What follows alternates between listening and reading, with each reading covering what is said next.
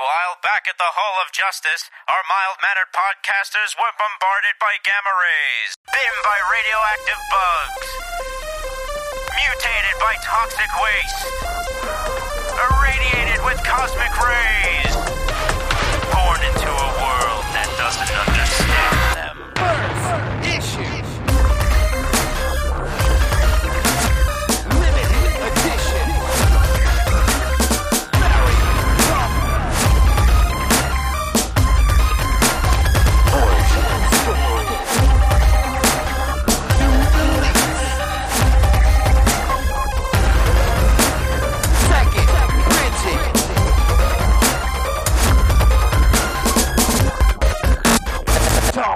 Oh, it is marked. Okay, it is marked for death. Oh, great Seagal movie. Marked for death. Bunch of arms getting broken in that one. That's the one What where he's was in. That's one where he's in a coma for 10 years, and then he wakes up and there's no fatigue whatsoever, and he just starts kicking ass and taking names. What is the Steven Seagal movie where he stops in the middle of the highway because somebody has put a puppy into a black garbage bag and left it on the road? That is, oh my God, that's his first movie. That is, oh, what is that called? I watched that at my cousin's house when I was a kid. That It could be stuck the with me. worst acting ever. You gotta find out what this is. Steven Seagal. Looking pretty rough these days, but can Oh, yeah. still kick your ass 9 ways till Sunday. Above the Law. There you go. Above the Law. Yeah. Oh God, he's like a buddy with. Have you ever seen or listened to Steven Seagal in the Crystal Caves, his album? No. Oh, my friend, you should listen to it just because it is a train wreck of epic. I'm gonna listen It's to like it right now. It's a cacophony of horror. What is it? Steven Seagal and what? From the Crystal Caves, and he's best friends with Putin. I'm gonna give a quick listen to this. Oh, we're starting off strong. Didn't he have that album out when he hosted Saturday Night Live? Yeah. Okay. I And think he was the wanted to be the musical musical. guest, He too? wanted to be the musical guest too. Yeah. It was so bad. He's such a terrible actor. And every one of his movies for years was like just 3 words. Until Above we the got law, to hard to the kill, actual good one. marked for death, out for justice, under siege, on deadly Above the ground. Law, right. But then it, Under siege one on was the actually ship. pretty Is good. that Under Yeah, under Siege? siege. That's under siege. yeah, That's where he's the the actual good Navy one. SEAL who's the cook. He's the cook, yeah. Yeah. Executive Decisions isn't bad, but he also dies in the first 15 minutes. So Which was good. yeah, that helped that movie. I have to say, I bought the first one, so that's Above the Law, I guess, on Laserdisc all the way back. And my father loved it, so I ended up buying the first 2 or 3 on Laserdisc. Oh God. And they're still around here somewhere. But I did buy Hard to Kill for $2 about a month ago. Yeah, you did. That's That's where he Well, met. it's got his wife in it. Kelly It's got his LeBrock, wife in it. ex-wife. Well, at that Very point, wife. ex-wife. At yes. that point, wife, yeah. So Steven Seagal and Songs from the Crystal Cave, not as terrible as I'd imagined. Not good. What's Better than Pat Boone singing metal? I get what is with this like Stevie Ray Vaughan ass album cover I don't know. of him like practically licking the neck of this Yeah, guitar he's fondling the guitar. with his sunburst guitar with all the nicks and scratches in it because he plays hard, and his big ass blue like opal ring or whatever the fuck it is. Mm-hmm. Oh yeah, he's like low rent Johnny Depp. A little bit. God damn it, Steven Seagal, you've given us so much. But you've taken so Is he a much, terrible too. person? He's probably a terrible person. He's best friends with Putin. Oh, He supports Vladimir Putin, and he does like all these like get special. karate shows in like Chechnya and all these awful Eastern Bloc countries. Yes, he is a piece of shit. I did not know this. Yes. Wow, you learn something every day. I Every am Monday up to date night. I'm up to date on my Steven Seagal shenanigans. You have been on top of this conversation ever since it started. Oh, my brother and I used to watch every Steven Seagal movie, like late at night, HBO Max, come home a little Yeah. hammered, and just like, let's watch some Under Siege or Marked for Death, Hard to Kill. Steven Seagal and Jean-Claude Van Damme were two movie stars that I watched with my cousins Danny, Jeff, and Chris. And we would watch the crap out of those movies, especially like Bloodsport. Bloodsport was a big awesome. One. Kumite. There was another one. It wasn't Universal Soldier. There was another Universal Soldier is a good movie. I love that movie. Time Cop? Time Cop's good. No, that wasn't it. Did you ever see Double Team where he plays twins and he's a terrible actor twice? Yes, I have. Is that with Dennis Rodman? No, that's oh my god. No, Double Team is Dennis Rodman. Double Team is Rodman. Wow, that's a title for a movie. So if you actually want to see a good Van Damme movie besides where he plays himself in that weird thing. The Jade. It's Hard Targets, directed by John Woo. Oh yeah, Hard Target. Yeah. Which is a remake of Most Dangerous Game. Lance Henriksen's in it. It's got some real good people in it. Cyborg. Yeah. That's the one I'm thinking of. Cyborg. That's a movie that goes nowhere. It's just people in trench coats running through some post-apocalyptic nightscape, and it never fucking goes anywhere. And all that Van Damme does is the splits occasionally. It's such a bad movie. It's awesome. They made a sequel. There's a Cyborg 2. I know. Why? He's I forgot that he's in Last Action Hero. I love that movie. Unapologetically, I love that movie. He was in Kickboxer, and then somebody took over the Kickboxer franchise, and they were actually better movies. He was Guile straight in to DVD. The Street Fighter movie with Raul Julia as Bison. Oh, God. That's right. Good Lord. Oh, my God. He's in a Megadeth video? You could always count on Van Damme to do the splits, and Seagal would always do that arm move where he snaps somebody's arm, and so you see the bone. Guaranteed. I love how you can track these action stars' careers where it's them starring in a series of movies as themselves, but as you scroll up through their IMDb page, it's them playing themselves in like animated movies as gags.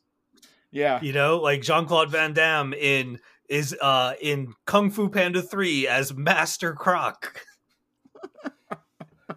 Kickboxer Vengeance. Kickboxer Retaliation. Damn, they made a lot of these. Now, do you take that as a compliment if you're asked to be in Kung Fu Panda? I would think so. Like, oh my! I want to be in Kung Fu Panda. Yes. I'm sure they didn't have Steven Seagal to be in Kung Fu Panda. That's beneath Steven Seagal. Oh wow! He's busy being a sheriff or whatever. Yes. He was from. Oh yeah. His A&E show where he was the cop. He got licensed as a cop in a small Arizona town, just like that racist piece of shit who started his own camp. Either you live long enough to become Sylvester Stallone, or you see yourself as the villain Jean-Claude Van Damme and Steven Seagal. Stallone kind of had a renaissance. Stallone has a reality show coming out called The Family Stallone. It's him, his wife, and his 3 daughters. Get ready. All right. I watched his show on that Tulsa King on Paramount. Yeah.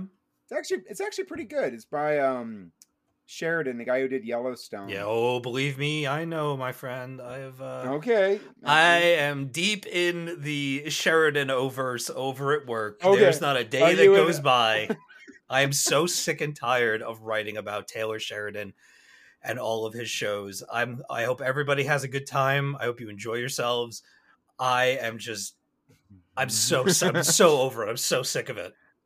I'm enjoying most of them, but I will say this. His writing is very formulaic. You can tell every show has the same progression in the same episode. It's like you can predict when it's going to happen. Oh, I hate that. I don't like that. Yeah. And they never get anywhere. He's got like 9 shows. I am not kidding. He's got like $1 billion contract with Paramount. Yeah, he's a big deal over Anything there. he wants to do. Hey, look, you know what? what? Have to worry about Mayors of Kingstown with Renner in hospital. Yep. He's not going to get out for a while. Oh, he's out. I know, but he's not going to be able to do anything for. No, he announced like his first thing since whatever, but I don't know what it was. Maybe he'll be in Kung Fu Panda. Hey, everybody, and welcome back to the Talking Comics podcast. It's Wednesday, February 15th, 2023. John Burkle is losing his mind in the background. Sorry, I'm here. Still laughing from the pre-show. Yeah, I'm good. This is episode... Bob Ryer is here as well. Yes, yeah. Happy belated Valentine's Day, everybody. Valentine's Day, my mother's birthday. Oh. So, happy birthday, Mom. And, Do what's up? they celebrate Valentine's Day on the 14th, or is it like another Canadian thing where it's like a month ago? We do celebrate it on the 14th. Okay, Just checking. the other made-up holidays. Because I know your Thanksgiving's in October. Look, man, what's up with that? It's awesome having that in October, not in November. You don't be bothered with all that. I am your host, Steve Say. Joining me is Bob Ryer and Mr. John Burkle.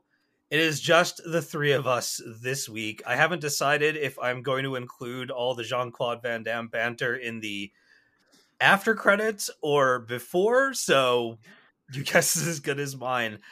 I have an announcement to make. This is... You're making a movie with Jean-Claude Van Damme. Yes. Van Damme, Yes. whatever his Van name is. Damme will be on next week. Yeah. Double Team 2, even more double trouble. Even more double teaming. Yes. Oh boy. Where's Chris when I need him? Yeah, that's a different movie. Yeah, it's co-starring the Olsen twins and the Saska sisters. Yeah, Oh boy. I'd like to see them together in a movie, right? Yeah. Yes. So this is my last podcast in this house. Can I tell you guys a story? Can I ask you a question? Yeah. Okay. Yeah. So Bronwyn and I have been going through it with this moving stuff. We have to be out of our place within a finite amount of time, and we haven't locked down a place yet. We had one going. It looked good. And then it came time to sign the paperwork, right? And there was this piece of paper in the paperwork, and it was, you can't use the basement as a living space. And I'm like, hold on a minute. There's a laundry room unfinished, 5 times the size of the one that we have now, that you obviously use for storage. And there's also a finished part where you would presumably put a couch and a TV and you would hang out down there. Bronwyn and I are very much basement dwelling people. You know, we're down there every evening. And so we asked the realtor about it. And the realtor was like, oh, it's fine. Just sign it. Everybody uses that space for whatever. And like our minds were kind of blown because suddenly everything got really shady. Like if you were moving into a place and then all of a sudden you found out that you can't use a third of it, you'd back out and you'd be upset, right? Yeah, I mean, obviously that's where the guy keeps his bodies and his gear. Well, so they're buried in a No. drum in the corner. Like- But No, here's the thing, though. What's that- the? Oh, go ahead, John. I'm sorry. I just say no. That sounds shady as hell, and you don't want to be paying full rent and not being able to use the full Right. every bit of the living space. What I want to ask, I don't want to sound like a building inspector or whatever. What are the zoning rules up there as opposed to here, where if you had a living space in a basement, you'd have to have outside egress. Oh, You yeah. have to have a door outside. Yeah. You know what I mean? Yeah, totally. No, and that's the thing is like they're trying to cover their asses by putting that stuff in there so nobody makes Yeah. it into another bedroom. And like Right. I totally get that. And you want to, Yeah. you want to cover your asses and everything, but like it was a major deal breaker for us because we were trying to see if we could get that amended and kind of clarify what they mean by only being able to use the basement as storage space. It suddenly became a thing where you felt like perhaps if like they didn't like you or something, they could come to your window and see that you're actually chilling out down there. And then according to your contract that you signed, like you violated the rules and they can just Mhm. kick you out. Oh, It just, absolutely. yeah. I think they were trying to make sure that you didn't like have a subtenant or something down there. Yeah. It sounds like that Yeah. rather than anything nefarious. Because I mean, my house, I had a who I bought it from rented out every room. So for the first 5 years I lived here, I had to like like just kind of repair everything. And the basement, I had to put in a proper window that if in case of emergency, somebody could get out. Mhm. So if I ever wanted to use the room or one of the kids wanted to move in there, it's safe and valid Yeah. rather than having it just the way. I think they're just trying to cover themselves legally. I don't think they're taking it like they're going to kick you out if you put stuff down I there. think so too, but like the language of it was really, really weird. And also we were looking to move into a place where we were basically just taking the layout that we have now and replicating it and putting our stuff in another space. Now that that's no longer happening, we've gone a completely different way, and we're waiting to hear back about this other place. So by this time next week, hopefully I will have all of this stuff figured out, but I'm going to be away for the next 2 weeks on the show. So don't burn the place down while I'm away, please. Woohoo! Joey. Assistant editor month. Yeah, Remember those, Bob? I used to love those. I love When that. the Avengers would appear on David Letterman or whatever. My favorite was the Alpha Flight number 6, where it was the snow issue, and like 7 of the pages are just white panels. It was a big battle, right? Yeah. Sasquatch in a snowstorm at the airport. Yeah, something like that. Incredible. So we do have some comics for you this week. We also have a couple of news items. Stuff got announced. Excuse me. There were trailers that happened during and in and around, I will say, the Super Bowl. That That was crap. That was crap. This past Sunday. What? Listen, Go It was a great download the game. trailer. Go somewhere else. You can't show it to me during the game while I'm sitting there watching the game? No. Fine, Marvel. what happened? Wow. What happened with Whoa, Marvel? Bob.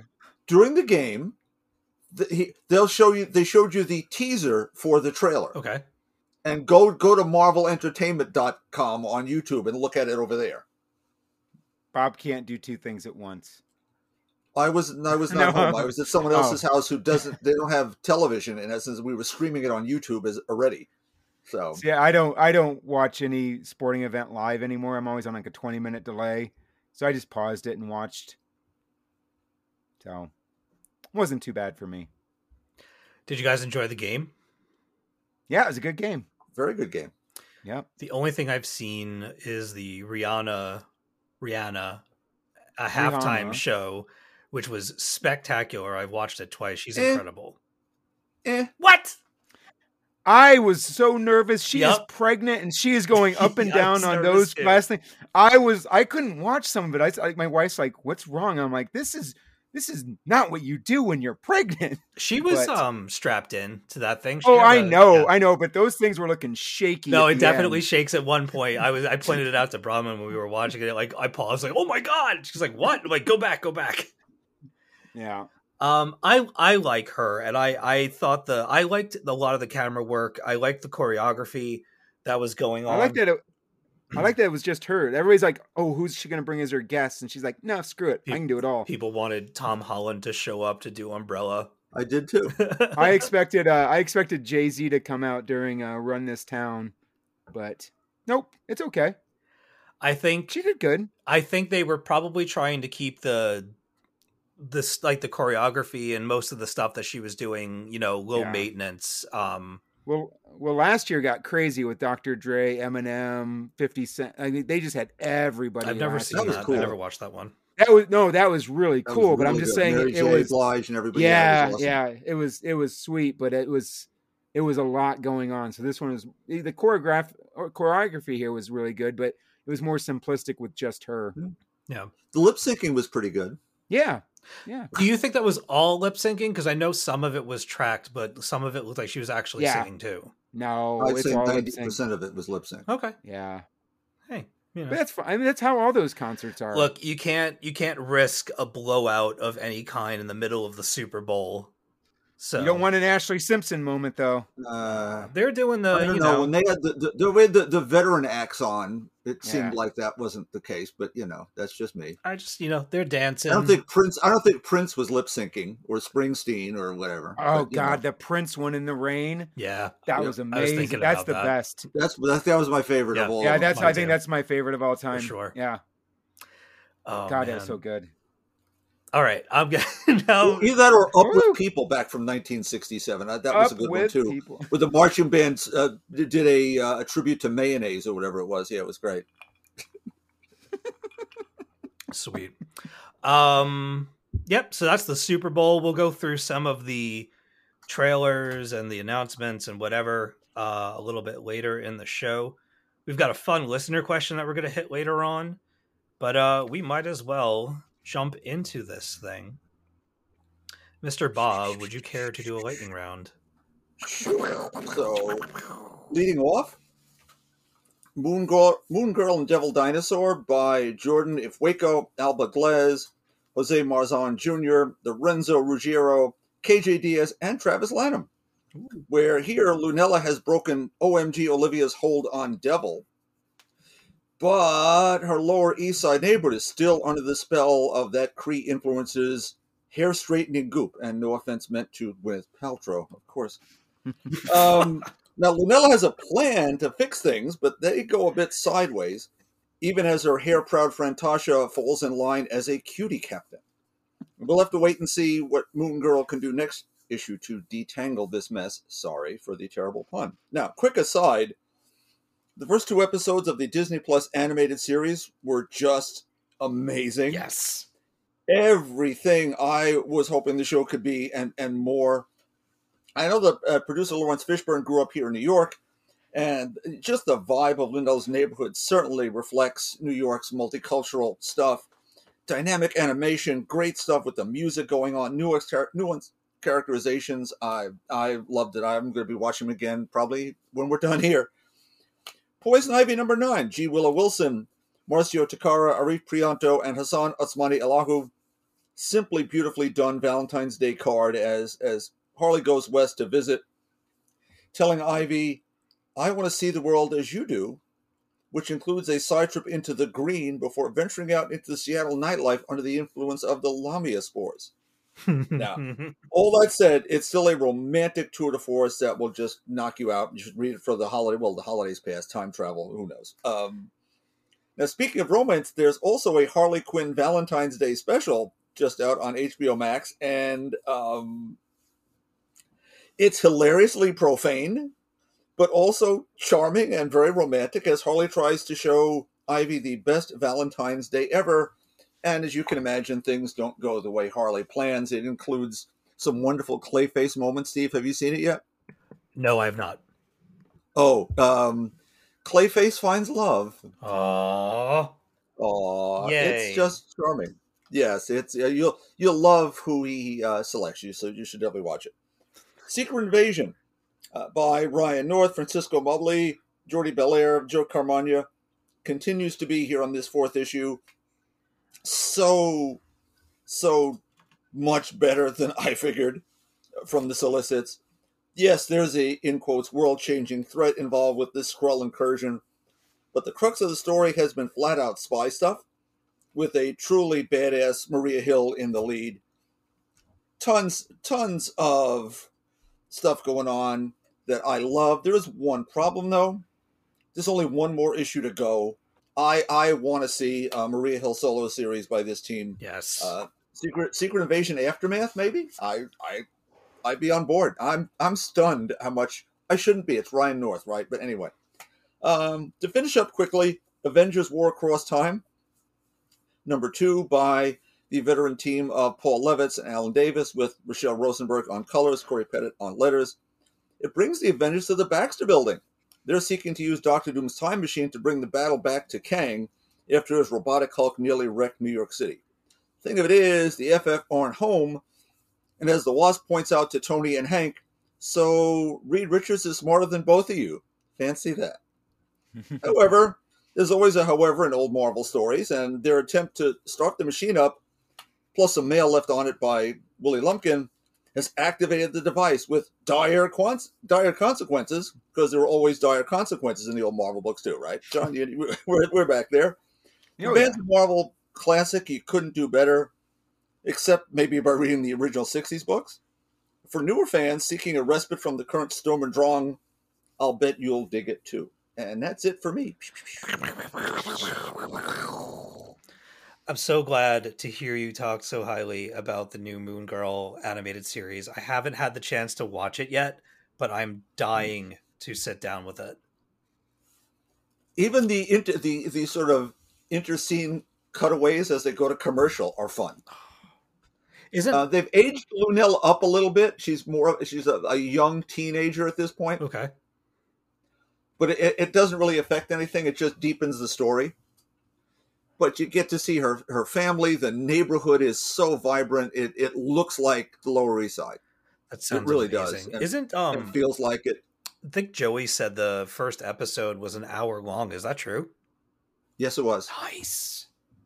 Yeah, the next one was a half hour, but it was a wonderful introduction, and you just want more. And that they show 2 episodes in a shot. There are 2 more episodes next Saturday at 10 a.m. here in the States. Nice.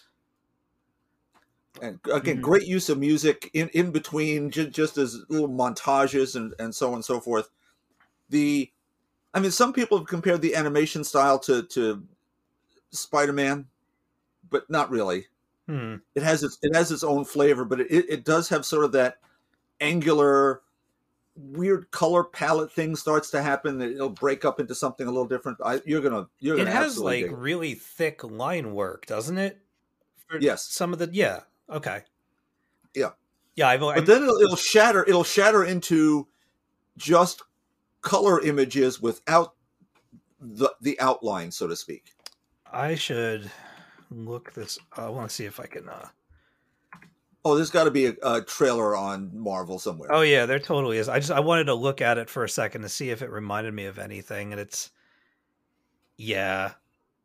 Oh man, all right, yeah. I gotta sit down with this once everything is cool around here. We've been busting our asses, but anyway, I'm so looking forward to this. This looks phenomenal. We were doing all sorts of stuff for the show for work. I was really trying to angle myself in there to go and talk with everybody, but it didn't work out. Boo. Very happy to see also during the credits, which they showed it. Disney does a thing. They're running commercials for the next show during the credits. Mm-hmm. Whether on purpose or not, I'd like to think on purpose. They expanded the credits back out to the full screen when they got to the thanks, which were to Amy Reeder and Brandon Montclair and Natasha Bustos, and to Jack Kirby. It has the Moon Girl. It has like a Powerpuff Girls meets Samurai Jack kind of vibe to it, at least in what I'm watching on the trailer. I'll go with both of those, but because of the urban setting, it's got different spice to it as well. This looks awesome. Damn it. Let's just, you know what? Let's just end this thing, and so I can go watch Moon Girl. We'll review it while we go. Yeah, you know what? We'll pause the show here, and then we'll come back, and I'll stitch it all together. I'll go watch it. Yeah, we'll watch an hour and a half of Moon Girl and Devil Dinosaur. Sure. And we'll be back. We've got plenty of time. Yeah. Let me ask you a question about Poison Ivy. Without getting too spoilery, I'm a few issues behind. And when I was reading it, she was still, and this is not a spoiler, this happens in the first issue, so don't come for me. She's dying at the start of this new series that Jewel Wilson is doing. Is like you say that Harley's come to visit, is she still dying, or has she figured that out? She's still infected, but not dying. She had a run-in with her creator, so to speak. I don't want to get too far into the weeds that you're not caught up with. Right. But things go better, but then an issue or so ago, things got very worse because what she had done positively got rescinded by a nasty mad scientist kind of lady. Oh, that always happens. And she had to work her way back, and now has some new friends out on the West Coast. But this issue, Harley comes to visit, and it is, I don't know. I maybe it's me and it's Valentine's Day. I think you need tissues for this one. All right, I'm adding it to my list of things that I want to get caught up on. Oh yeah, Willow is so amazing on this book, and she needs she has a lot to do as it is, but she should be doing more comics. She's so good at what she does. Amen to that. All right, I'm adding Poison Ivy to the list. I've crossed one thing off of this list so far. I keep getting distracted. All right. John, do you want to jump on top of any of Bob's topics, or would you like to? No, I haven't read any. I'm waiting for Secret Invasion to be done. Then I'll read that. And then I read the first of War Across Time, but I have not read issue number 2. But I loved it. I loved, did you ever read Untold Tales of Spider-Man, Bob? No, I don't Kurt think so. Busiek. It's Kurt Busiek and Pat Olaf way back in the day, and they were filling in the gaps of the original. Oh yes, no, I did. No, I actually have those somewhere. Yes, I packed all mine up the other day when I was putting my boxes together. And this book kind of reminded me of that, how it fits in with, and they're giving you the reading guide of what books to read, so you can go back and read like Avengers 60 and then jump into this. I just think that's fun when they do that. And these two, these are legends in the industry, and I don't know if there's a comic Bob Levitz doesn't know about. So yeah. And yet I'll Alan get there eventually. Davis's Kirby-esque, Adam-esque art to it. It's just absolutely beautiful, and it's written. Paul Levitz can write in a lot of different tones and whatever. He is definitely channeling Stan. Yeah. And I that, took that from the first I'm one. in, obviously, and you get the sassy Wasp from all the way back then. She calls out Tony and Hank. Is a lot of fun, and I'm in. I knew it ahead of time. Yeah. As opposed to Secret Invasion, which I thought I was going to hate, and I'm loving too. Secret Invasion has been great. The Maria Hill series you were talking about, it's been awesome. Yeah. I haven't read 4, but I've read 1 through 3, and I absolutely love it. And, I can't say much about it because there are spoilers galore. Yeah. Well, it's awesome that this came out, because I was pretty much still coasting off of reading the original omnibus with all that stuff. So I had just been introduced to it, and then this came out like maybe 2 or 3 months later, and I'm in on the ground floor of this thing. I love it. All right, let's move on, because we got a lot to talk about tonight. John. Alrighty. I read a ton of stuff this week, but I'm just going to bring a few things to the table. Storm and the Brotherhood of Mutants #1. So this continues the Sins of Sinister. Al Ewing and Paco Medina plus J. David Ramos on colors.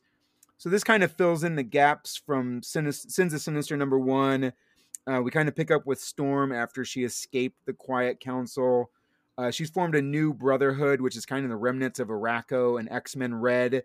They're kind of the last line of defense against Sinister and his entire takeover of the universe. They kind of get roped into Mystique and Destiny, but obviously Mystique and Destiny have their own agenda. They're told about the Moira 10, and if they can get a hold of the clone, maybe they can reset the universe. I'm having fun with this.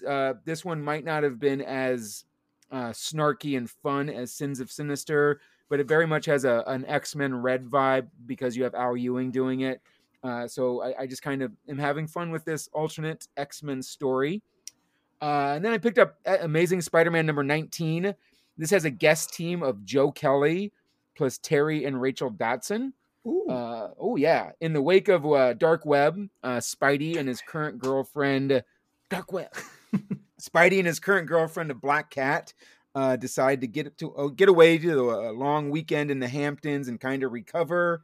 Unfortunately, MJ and her husband are also at the same spa because they both took out the same discount ad.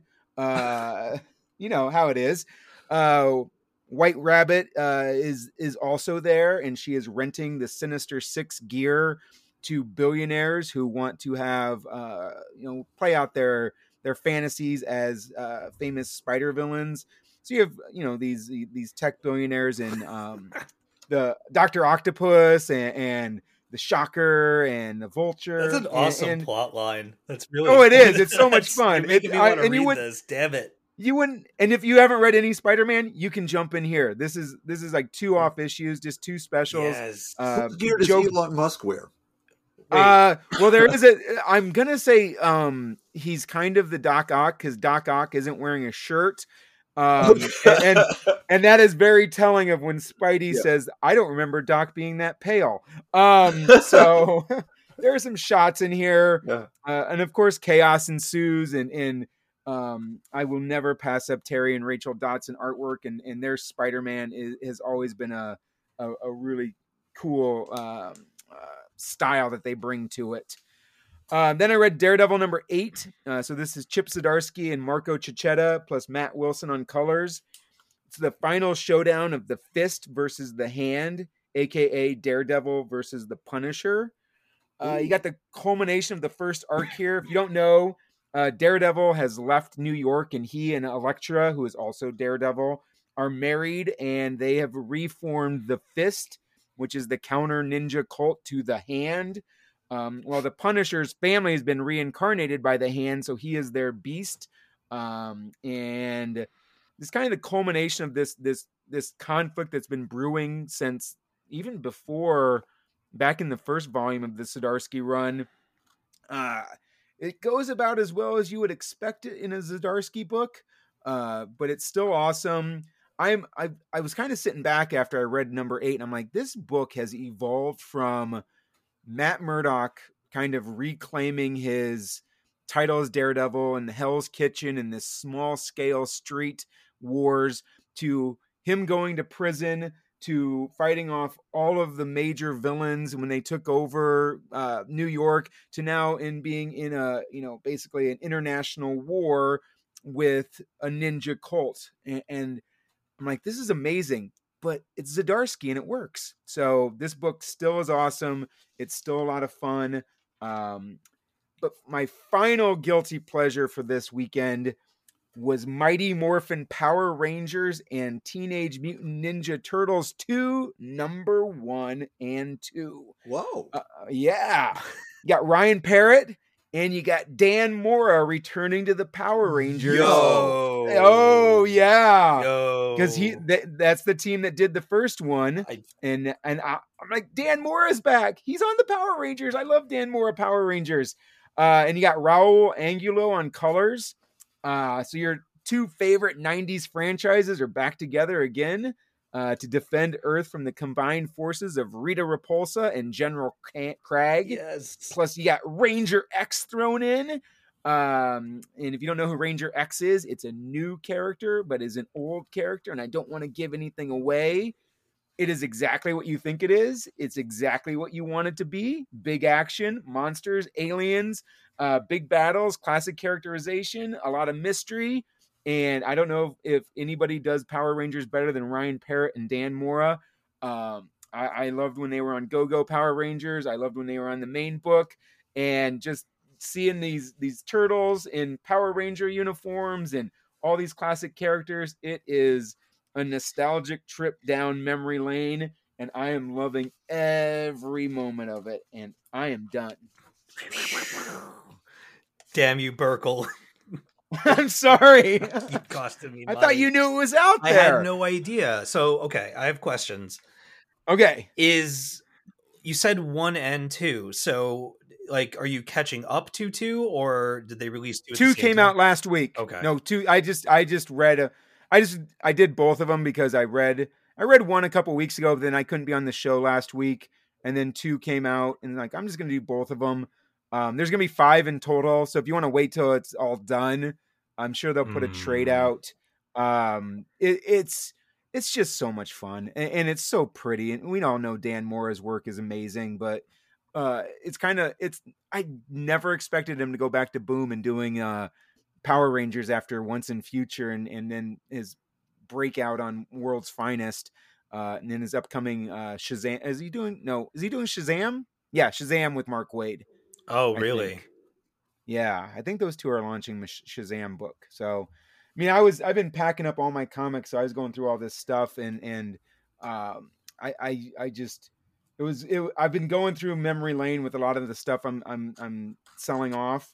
And it just didn't have this book come out. I was like, God, I was a big Turtles fan back in the day. I wasn't a big Power Rangers fan. That's more of a current thing, but I used to love the original Eastman and Laird Turtles and the whole cartoon and all that phenomenon. So this is fun stuff. Yeah, I was big into the TMNT cartoon, the 90s one, and then Power Rangers was kind of a thing that I caught it on occasion, like after school, Yeah. but I don't know that I would call myself a fan. I Right. loved the fights. Like I loved the Yeah. kaiju fights. That was my favorite part. I always thought that Rita Repulsa was hilarious. I love it was just silliness, and I was in college when it came out, so if I was partaking in some things, the Mighty Morphin Power Rangers were always a fun thing to watch. You ever watch Power Rangers on weed? At 4:21 in the afternoon? Yeah. Amazing. Oh my god. And my other question, it's the Spider-Man thing. Yeah. You said it was a two-parter. Is this the first of two, or do I have to go back? Yeah, so it's 19 and 20. Okay. So Zeb Wells and John Romita Jr. are taking a little sabbatical, and then they'll come back to the book. This book comes out like every other week, so I don't know. I don't know how they keep up with the pace. I have to be honest. That's kind of what's been keeping me from getting caught up and picking it up, is because you you bring it to the show a lot, and I'm like alarmed at how often we talk about Spider-Man. And I'm like, I want to dip my toe back into the Spider-Verse, but I don't know when to jump on. Yeah. Well, I mean, Dark Web was a good place, but I can't help it Every time. Every time I'm doing my what I'm picking up this week, it's like, oh, Spider-Man again. Oh, Spider-Man. It's like I'm almost wanting just to wait until Marvel Unlimited and a bunch of it's stored up, but I'm having a fun time with it. So, I just grab it as I go. So, hey man, go with your heart. Yep. Absolutely. That's what I say. My other question is about this Storm and the Brotherhood of Mutants. Yeah. How are you getting along with the Sins of Sinister? Like that first issue, I loved. It was a great ride, but I also found it to be really overwhelming. In your professional X-Men opinion, should I stay on the roller coaster and like read all of these issues for this thing, or should I wait? Well, there's only 3 limited series. So there's Storm, there's Immoral X-Men, and then there's Nightcrawlers. And they'll each be like 3 issue limited series. And then there's like a Sins of Sinister Omega. Right. So it's not a huge event. It's this just one's 12 fun. books. It's just 12. Hey, that's small for an X event, as Joey will confirm. Yes. I mean, like Age of Apocalypse went on for 6 months back in the day. I would say if you enjoyed X-Men Red, then this is that book. If you enjoyed like Legion of X, that's Nightcrawlers. And then Immoral X-Men is basically Immortal X-Men. So if you're into any of those books, I think you could get on these. I think you can also read them all independently. And if you want to tap out, you can just probably come back with the final, like the end of Sinister, and I'm sure that it'll all make sense. Yeah, I don't know. I think I maybe owe it to myself to read all of it because I caught back up. I did the work. Why, you did the work. Why quit now? Might as well why quit now? So, no, I mean, this has been Gillen's takeover of the X-Men have really revitalized it, in my opinion. And I've always been an Al Ewing fan, and I loved what he was doing on X-Men Red. I hope that book comes back after this, but I have worries. What are your concerns? I'm worried that they're gonna use this whole Sins of Sinister as a kind of a soft reboot, and I don't know, because like they're ending a lot of the books. Like New Mutants is ending, and it's gonna become like a limited series. There's really nothing solicited past Sins of Sinister. The way X-Men Red 10 ended, it could be like the end of that, and they might trim the line a little bit, and it might be fine, or they might do, they could put this all back to status quo, and I really hope they don't do that. I don't think they're going to do that yet. I don't think they're going to give up on Krakoa yet, but there's potential there for them to change things. Yeah. Sounds like a lot to me, but you got to reshuffle the deck every now and again. Right, but it feels like we just got. It felt like Krakoa stalled out there at the later part of Hickman, and it's just getting going again. So I don't want to give up on that yet. Like, let's keep this mojo going. We got to resuscitate the island. Yes. Give it mouth to mouth. Oh yeah. Build some B&Bs on it. That's what you do. Oh, they're gonna colonize Krakoa eventually. You know, you can get your Airbnb out there and Yeah. Put a Hard Rock hotel. It'll be great. be a mutant for a weekend. Get Dazzler to be like the do a residency. Yeah. You could be the Adele of Krakoa. Yeah. Oh my god. Yo, for a show, for a topic, we should like form some kind of Krakoa Coachella or something, some kind of festival, some music festival. I'm down. Yeah, there we go. Lila Cheney has to be there. Oh yeah, Lila Cheney. Who opens, Dazzler or Lila? Dazzler, she's been in and out of the limelight. Lila's always been around the galaxy doing her stuff. She is the most popular musician in the galaxy, so I think that trumps. You can have multiple headlining days. You could have at least 3 by festival standards, but we should think on this. We should. What if Krakoa turns into Fire Festival? No. No way. All these millennials pay for all these tickets, and then it's like bologna sandwiches and no water. Yeah. And the mutants are like, "Ha ha, humans!" It's like we're lifting the ban on the portals for this festival, and then the wrong people get in. The people from Woodstock that started the riots, they're there to. Oh my god! I watched not the real Woodstock, the other Woodstock. All right, I'm going to stop talking about this because I'm going to write this comic. All right, we should totally revisit this idea and do that as an exercise on the show one night. Amazing. Oh God, Bob, do you want to jump in here anywhere? No, I'm good. All right. Give me some lightning round stuff. Shazam! Yeah, a big love to Aaron, who's not here tonight. We love you, dude. All right. Where to begin? Okay, I'm gonna start with. I caught up with Know Your Station. This is coming from Boom Studios. Here is the official description because I have no notes tonight. I know. I've had no time. I'm so sorry. Death is the great leveler, even for the 1%. The wealthiest people in the solar system abandon the Earth for a private sanctuary in space, leaving the rest of us to die amidst cataclysmic climate change. But the ultra-wealthy won't be safe for long.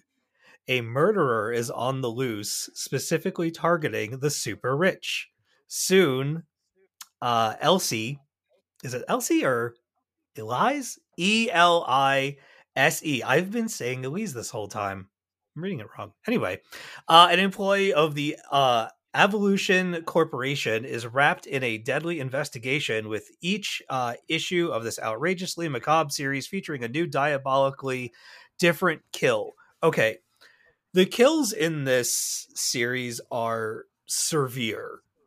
Whoever is going around doing the things that they're doing to these people who are basically trying to herald a new society out in space where they can live comfortably and have people work beneath them. Sound familiar? There's some real nasty murders happening, and the people that are responsible for funding and heading up the departments of this space station are being, taken off the board.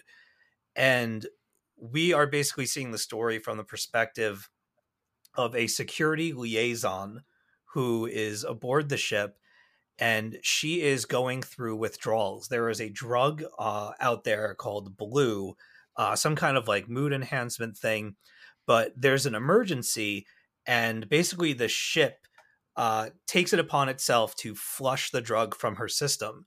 And so as these murders are happening and she's trying to solve the case, she's also going through the withdrawals because she doesn't want to take any of the stuff to take the edge off because she wants to go clean this whole time.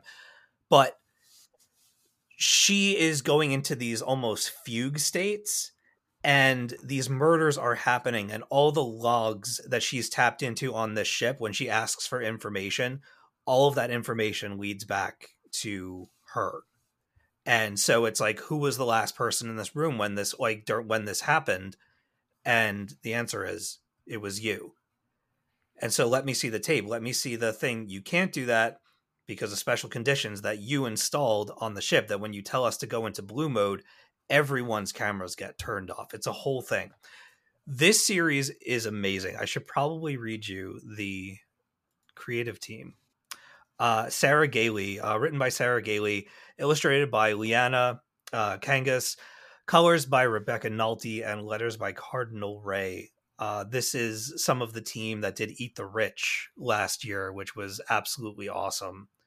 But Know Your Station is just, it's really, really cool. I know Joey's been reading it.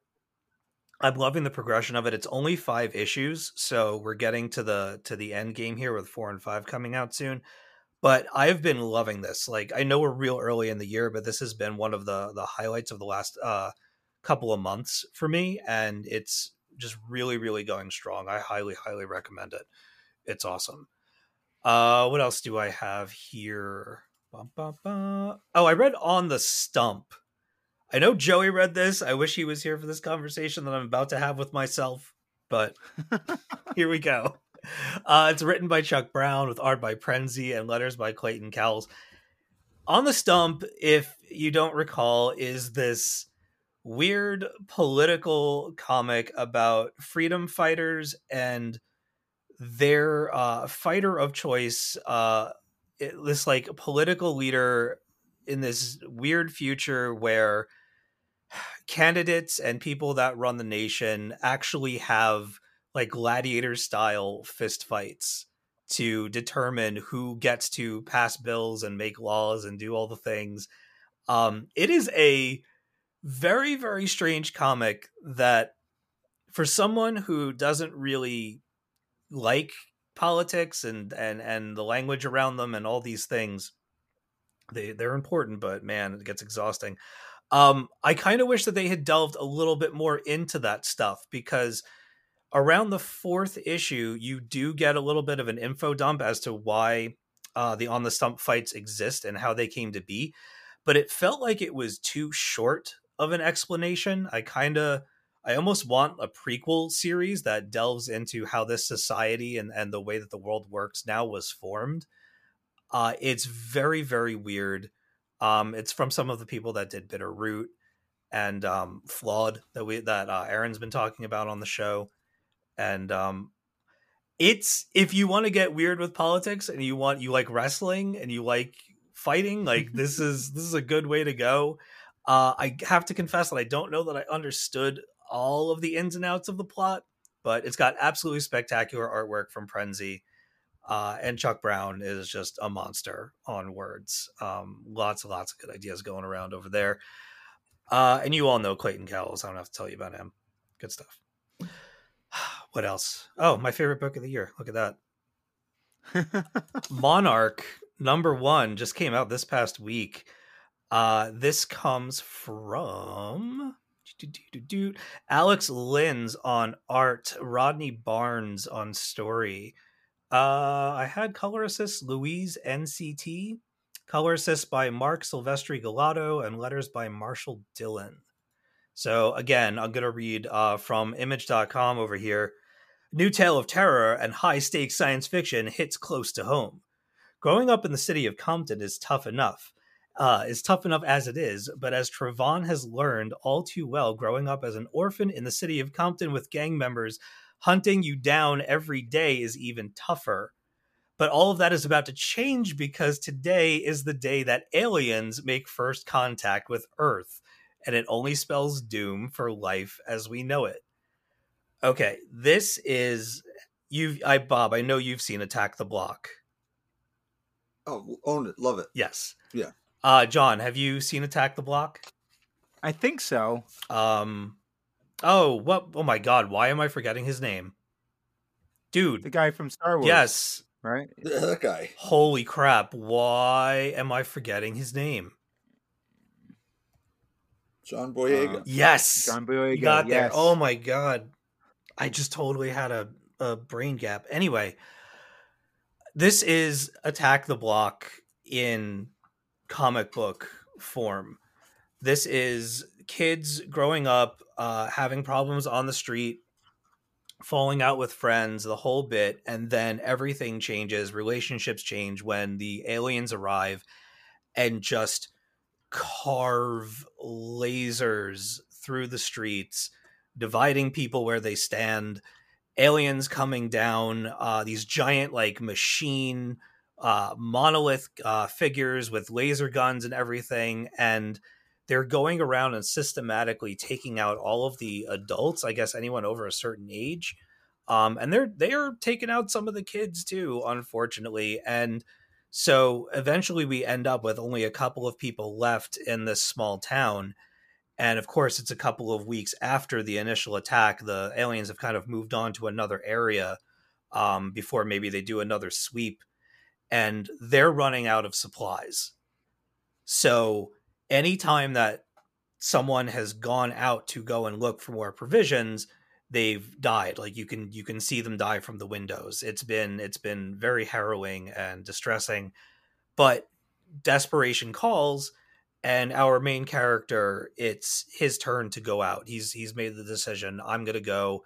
I'm going to find stuff.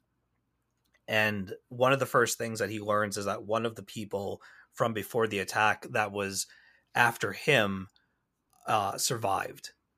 And so now it's a race of him trying to get help and trying to avoid the aliens while also avoiding this other character who's been kind of out for him from the beginning, before this all began. And it is absolutely gorgeous. It's written beautifully. The perspectives change throughout the story a few times, so you get the perspectives of both kind of the hero and the villain, and their position in all of this.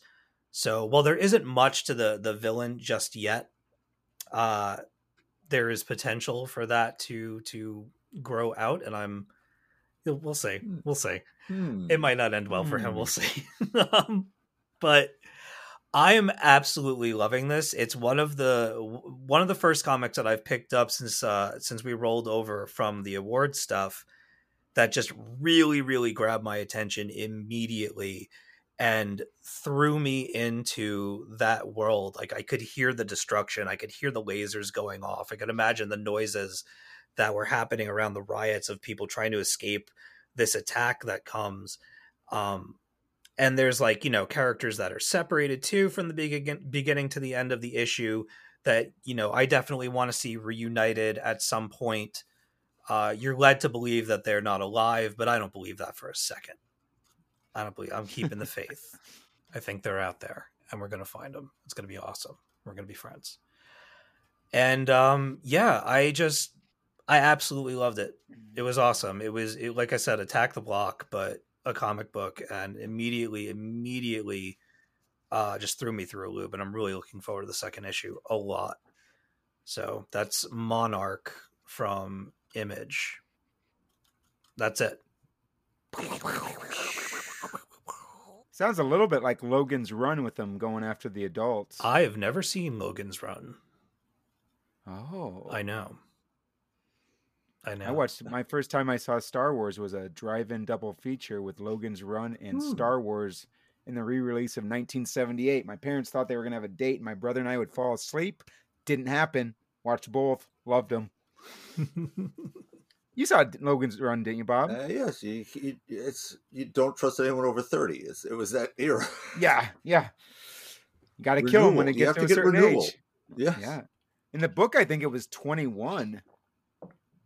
It was even younger. Yeah, I read the book too when I was in high school.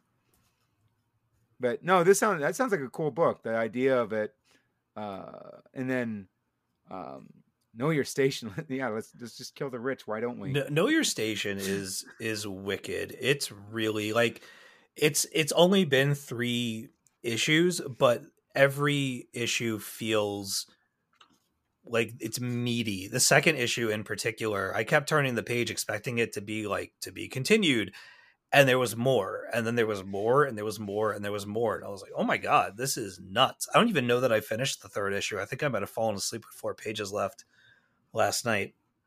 But I Go ahead. I just love that title. I love that title. Like, the space element, but also like know your station in your class in life, and that's a good double entendre there. It's a great detective story with so much paranoia, because it's pretty much revealed that you can't trust the lead character, and that's who you're experiencing the story from. And so there's just so much doubt as to what actually happened. Are they responsible? And then there's this whole thing with another character. This is not really a spoiler. This is one of the few other characters that's in the book. Their name is Marin, but they whisper something to the character, our lead character. I'm sorry, I'm not giving her a name. I know I screwed up the name before, and I don't remember what it was. We can't see. It's one of those things where they lean forward and they talk to her, but it's all like squiggled out, so you can't actually read what they're saying. And ever since that panel, it was just one little panel, I've not trusted that person worth a damn. And they're now like an integral part of the story, following us everywhere we go. And they seem sincere, and it seems like we're on the same page. But whatever that was, because we were having like in a withdrawal symptoms where we're kicking into high gear, and so everything was kind of melting around the lead character, and you're getting this info dump in the middle of this bug out and about to pass out for like 3 days, and all this information is thrown at her that she can't comprehend, and she wakes up with more bodies. And all the evidence leads back to her. And so you got to hide the bodies. You got to come up with stories, because your superiors are looking for these people, and you're the security liaison. You're in charge of their safety, and you're the one that's possibly taking them out, but you can't remember. Like that's cool. It's really good. It's really, really good. Yeah. I'm really enjoying it a lot. Yeah. And it's Elise. Yes. Elise. That's Elise. Yeah, that's how you spell Elise. Okay. So I was right. Yeah. Oh. Ha. I've had several students with that name, so if it's Elise, that's Elise. Take that, embarrassment. You take your embarrassment and you shove it down. See, You were right, my I friend. was getting all nervous in front of everybody for no reason. Look at that. No, there you go. Damn. We at the Talking Comments podcast have brutalized many a name. Yeah, we support momentary lapses of reason and just pure idiocy. Look, I'm tired. Okay. It's okay. It's okay. We're here, buddy. We're all friends here. You're in here with me. You're stuck in here with me. You're stuck in here with me. Okay. Let's talk about Batman. Let's move on to the news. Let's get some of these other stories out of the way really quick so that we can hit up some of this trailer talk. Spider-Man Noir. We heard that there was going to be a live action series a while ago, and then it just kind of one of those things that went away. But they have resurrected that idea, and they are moving forward with it, and it's happening through Marvel's Sony arm. It's happening at Amazon. It's Sony. Sony owns that. Yeah. Yeah. Marvel's put their name on it. Is Nicolas Cage in it? No. Then I'm not seeing it. It is it is not Peter Parker. It is going to be I guess a new character. It will be in the 1930s after the Great Depression. And it's live action, which I was really surprised by. I figured they would have capitalized off of Spider-Verse and done an animated show, but yeah. Evidently, this is coming from Oren Uziel, who did The Lost City. Why does that sound so familiar? I don't know. Let me see what I got here. The series follows an older, grizzled superhero in 1930s New York City. A source close to the project tells Deadline the show is set in its own universe that involves an alternate Spider-Man character who is not Peter Parker. This is coming from the producers Phil Lord, Christopher Miller, and Amy Pascal. They're, of course, Into the Spider-Verse producers, which is really cool. This is evidently they've been trying to get this off the ground for a while, but didn't really find the right people for it. But I suppose with the new Spider-Verse movie coming out later this year, and then the follow-up to that, they're going to be riding the Spider-Man train for a little while, so you might as well throw more Spider-Man in front of people. Like you're saying, I would love to see this animated, to have it look like the old pulp magazines, the Shadow or the original Spider, who Stan kind of based the whole thing on to start with, at least in terms of the name. So yeah, I'm interested, but wary, to use that word again. Here's interesting. I missed this before. Previously announced Spider-Man spin-off series Silk Spider Society with Angela Kang as showrunner also is moving forward at Amazon and MGM Plus from Sony Pictures. That's still alive, that Silk thing. We haven't heard about that in a long time. Well, so is Madam Web and all those.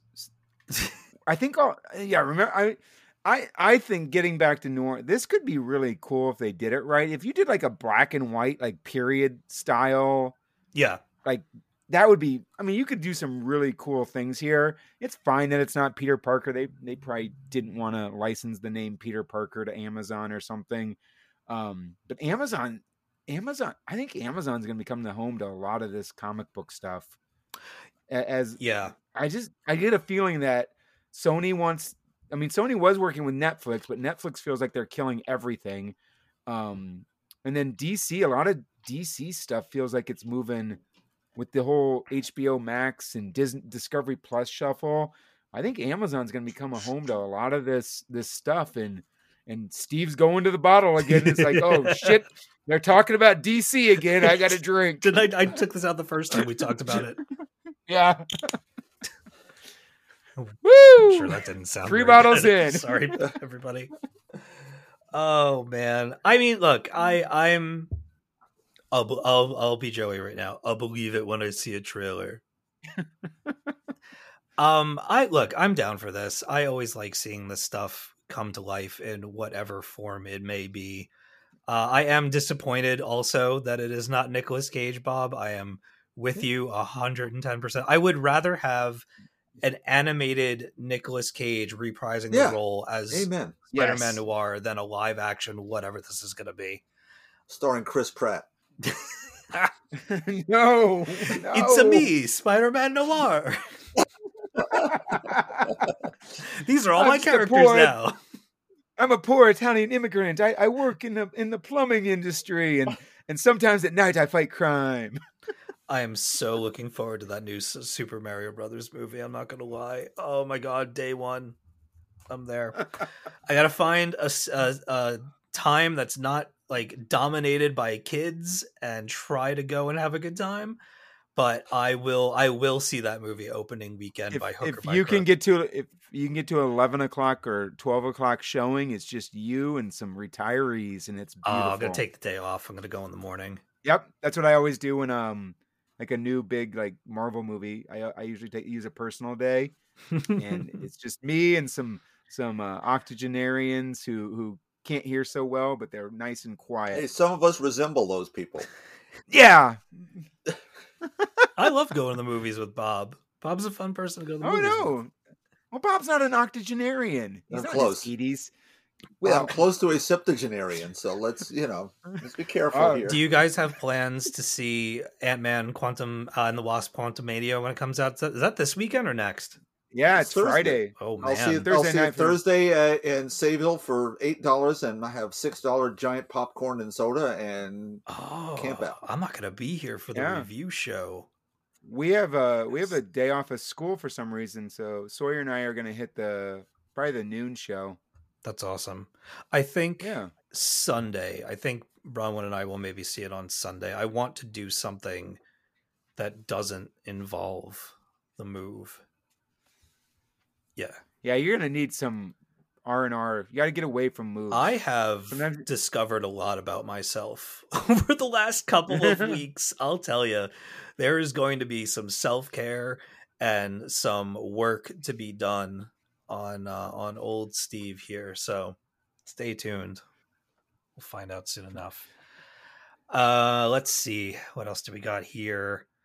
Amazon Witches. again coming at you with Witches, the Scott Snyder and Jacques series that came out. So it's coming to Amazon. This says this is coming from Variety.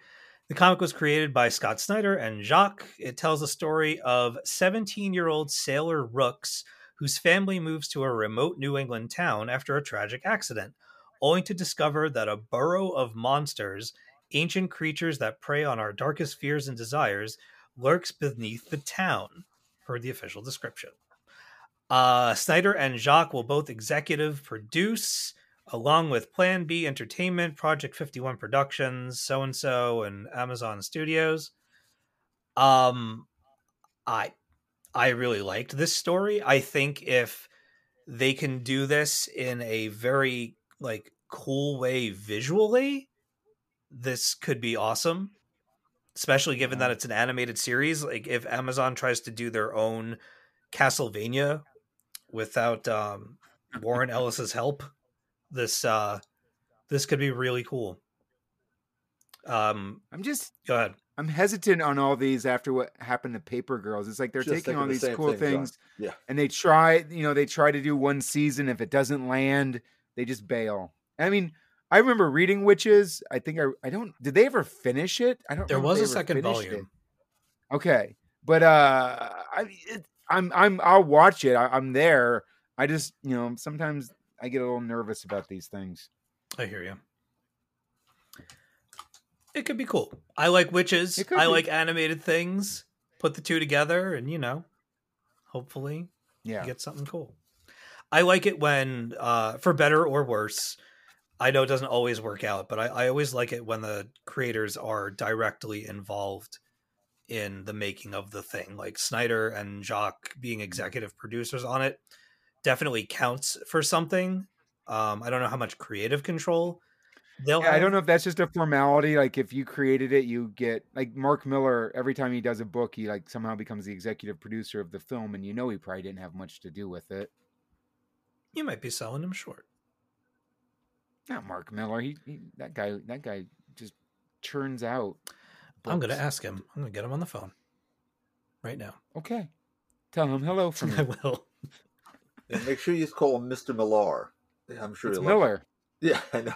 I have a recipe he's been I used asking to- me to share.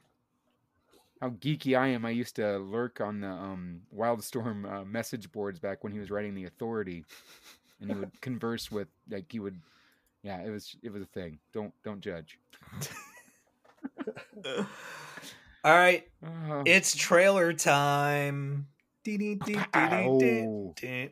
All right, we already talked about the Super Mario Brothers. They put out the Mario Brothers rap during the Super Bowl to let everyone know that this movie is not going to take itself too seriously. Again, I didn't see that. it's great. It's great. It almost has the what's that song? The Weird Al song that was parodying Milli Vanilli. Blame It on the Oh. Drain. Blame it on the It has real Blame It on the Drain vibes. Now is somebody lip syncing. No, it's a commercial for their plumbing I business. know, but Milli Vanilli I was know. I remember. okay. I remember. Oh boy. Oh. If they could see us now.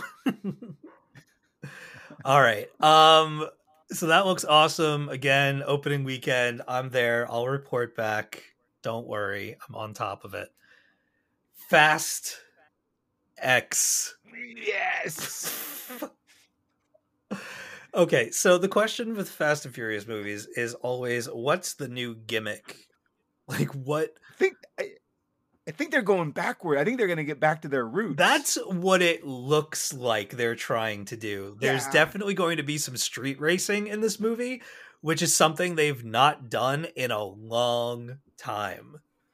It They feels live like their to lives me. by the quarter mile. Okay, They went into space in 9. what is living your life a quarter mile at a time? That's Dom in the first Fast and the Furious. He I know. the races, they just are a quarter mile from light to light. And so he always, the opening, like the over, he's like, I live my life by a I quarter mile. know. And they say it like 20 times I throughout the remember, movie. but I just don't know what it means. Like, if he came up to me and he said they that to me, They lived a race. like, They just lived a street I race. live my life 1/4 mile at a time. I'd be like, okay. Thanks. So it's Can I have a Corona too? just- Even though yeah. it's not that great of a beer, but I'll take one. amazing. Oh, I think it just means that they lived the street race. That was all they were about. You know, where this movie has gone from them robbing VCRs from semis to going to outer space. Yep. And it works. It all makes sense. And now they can explode bombs with vocal cues. That was a lot of fun. It looks like they're going back to the best of the series, number 5, with Oh yeah. Jason Momoa's character. So no, I thought, I don't know how long this movie is though, because they have like 20 plot 3 threads hours. they're going in. 3 hours. I guarantee And it's 3 hours. there's 10 and then 11 is going to be the end. Because they got Jason Momoa, they got Brie Larson, they got Jason Statham back. I guarantee. Well, no, The Rock hates. I'm calling it Vin right Diesel. now. 2 hours, Rock shows up 54 somewhere? minutes. That's what. That's not a bad bet. That's what it's going to end up It's being. almost like me betting on how long the national anthem was going to be at the Super Bowl, and I won. I'm going to say 2 hours and 54 minutes. I'm sure we'll find out soon No, it enough. was only 2 hours and 2 minutes. The anthem went over. The anthem went over 2 minutes. It was the longest national anthem ever. It beat the last record, which was 1 minute 20. So apparently the gimmick for this new one is like street tornadoes, I guess, or something. Climate change. That's a thing. That's a thing. Yeah, cars just getting blown away in the middle of the street. This movie looks just as ridiculous as you could hope for from one of these movies. I'm in it. Like, this is the second to last one. I believe this is meant to serve as part 1 of the finale. I think they filmed them back to back, so I think they're going to be a year apart. Did they film them back to back? I thought they did. I thought they were going to do then Justin Lin dropped out. Yeah, I don't know. I thought that was. They did I thought. both. I thought they did both. You could be right, but I don't think so. Because I think they want to. I mean, these guys they're going to age out of these roles. I mean, all I know, they're going to be like they're walkers as they're going to their cars, and their cars are going to be like, I don't know. But so long as nobody touches a hair on Han's head, damn right, and his hair is back. we'll be okay. I want Han is the him best. to live a nice life, munching on his snacks, and just loving every. When he and Jason Statham, who killed him, Yep. have to team up. Yep. This, Damn right. they revealed everybody in this trailer. I was a little bit put off by that. This trailer Now- was long too. It was like almost 3 minutes. Do you think they're going to CGI Brian back? Oh God! In I some hope way? not. I hope not.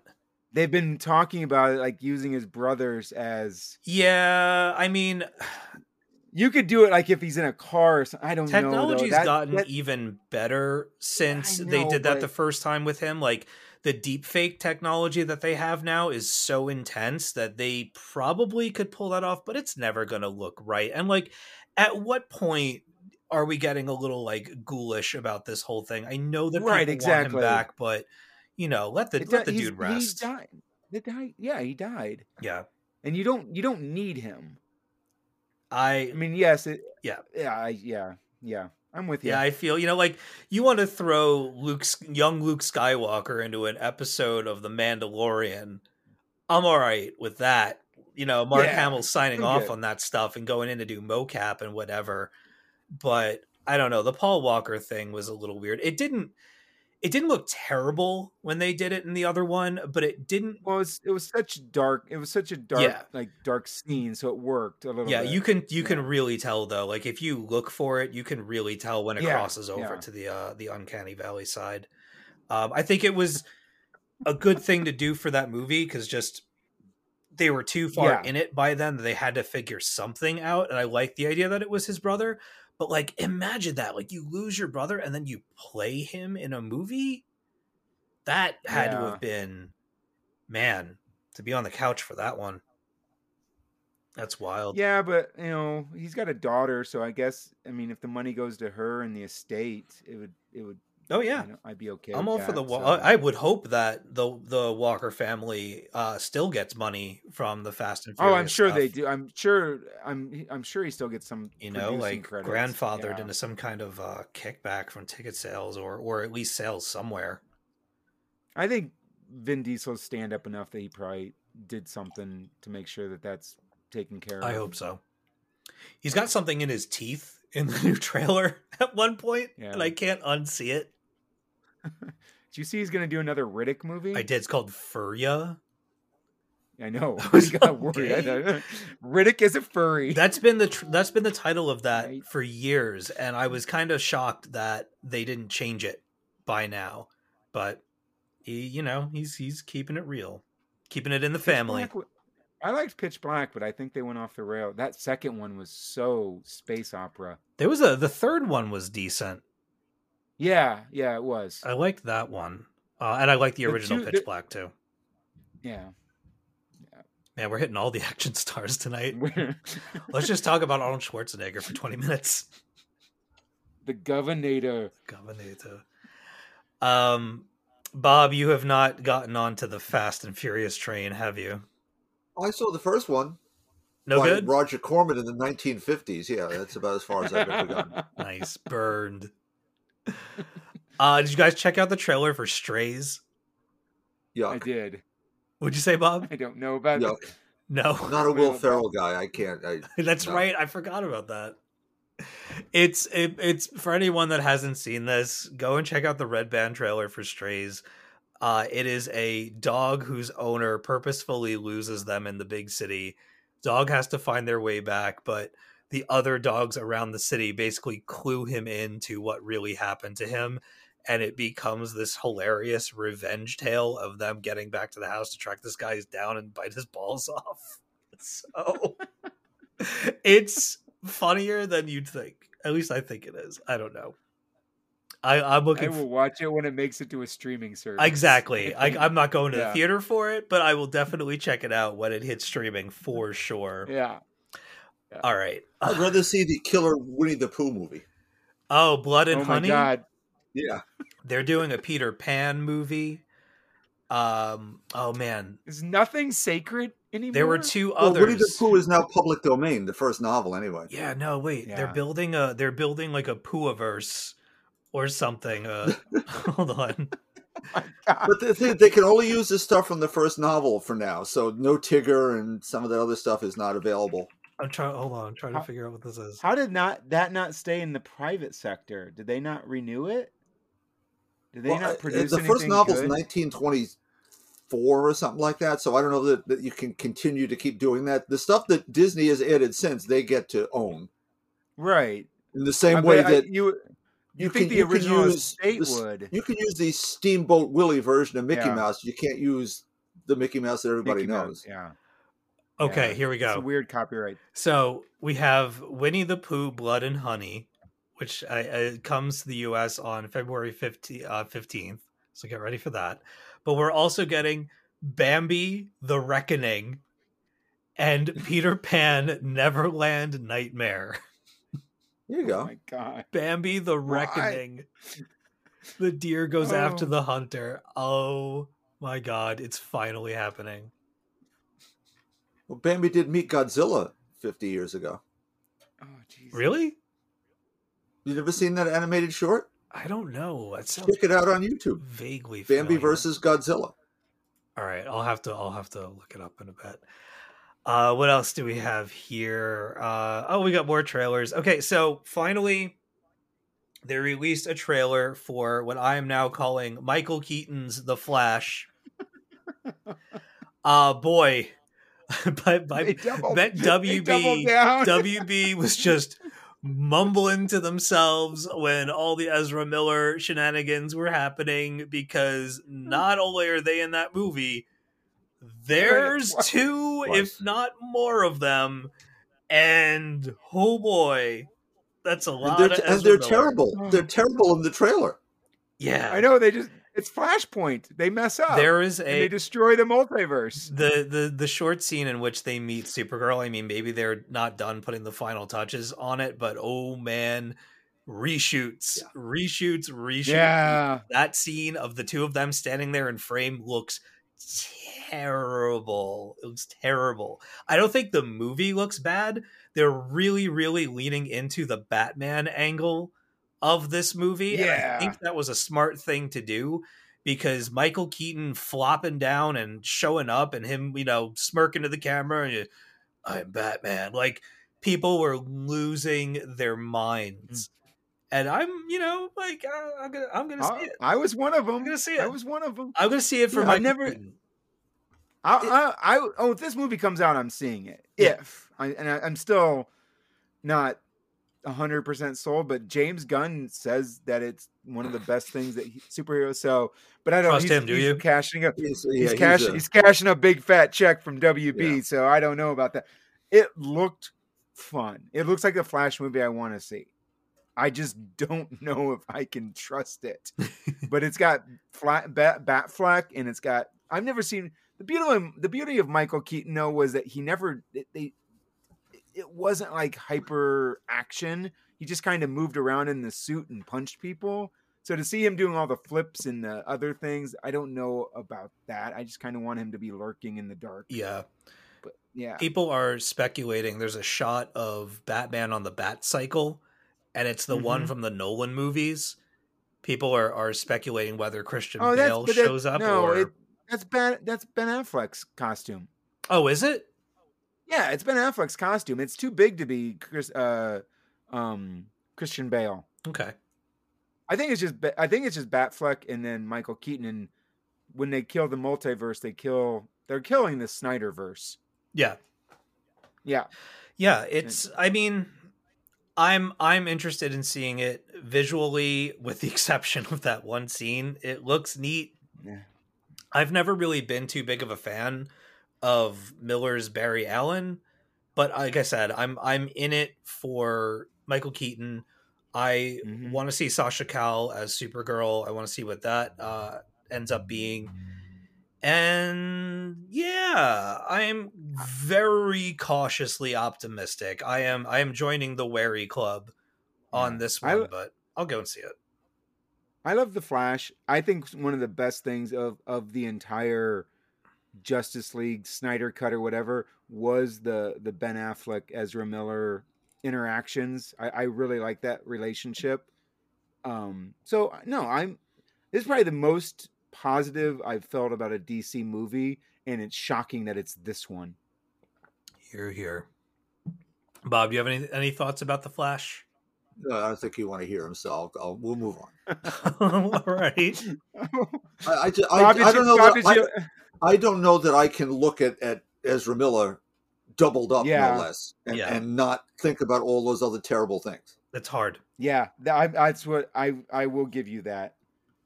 But I mean, I've watched Tom Cruise movies, and I can kind of displace all the Scientology crap. So we have a Flash movie. At least Affleck and Keaton are in it, particularly Keaton. Yeah. But that they're going to promote the crap out of this, and there's no Batgirl, and there's no Wonder Woman 3, and all the other things we talked about a couple of weeks ago. It's just annoying.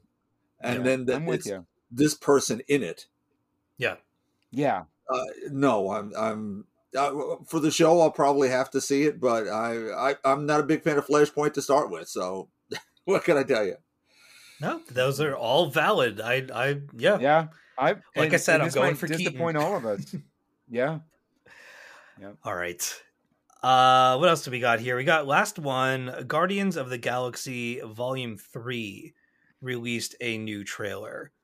In typical Marvel fashion, there's a lot of action, there's a lot of emotion, there's a lot of character surprises and teases about maybe a few characters that might not survive this movie. That is kind of the thing that's pulling me into this the most, are those really, really emotional scenes of everybody crying and carrying on and carrying bodies all toward the camera and stuff like that. I wonder how they're going to sunset this team, and I want to be there to see the end of it. I think visually this movie looks very cool. I'm very much in love with those shots of the multicolored astronaut costumes that they have on. Like, I don't know how long that scene is, but it looks incredible.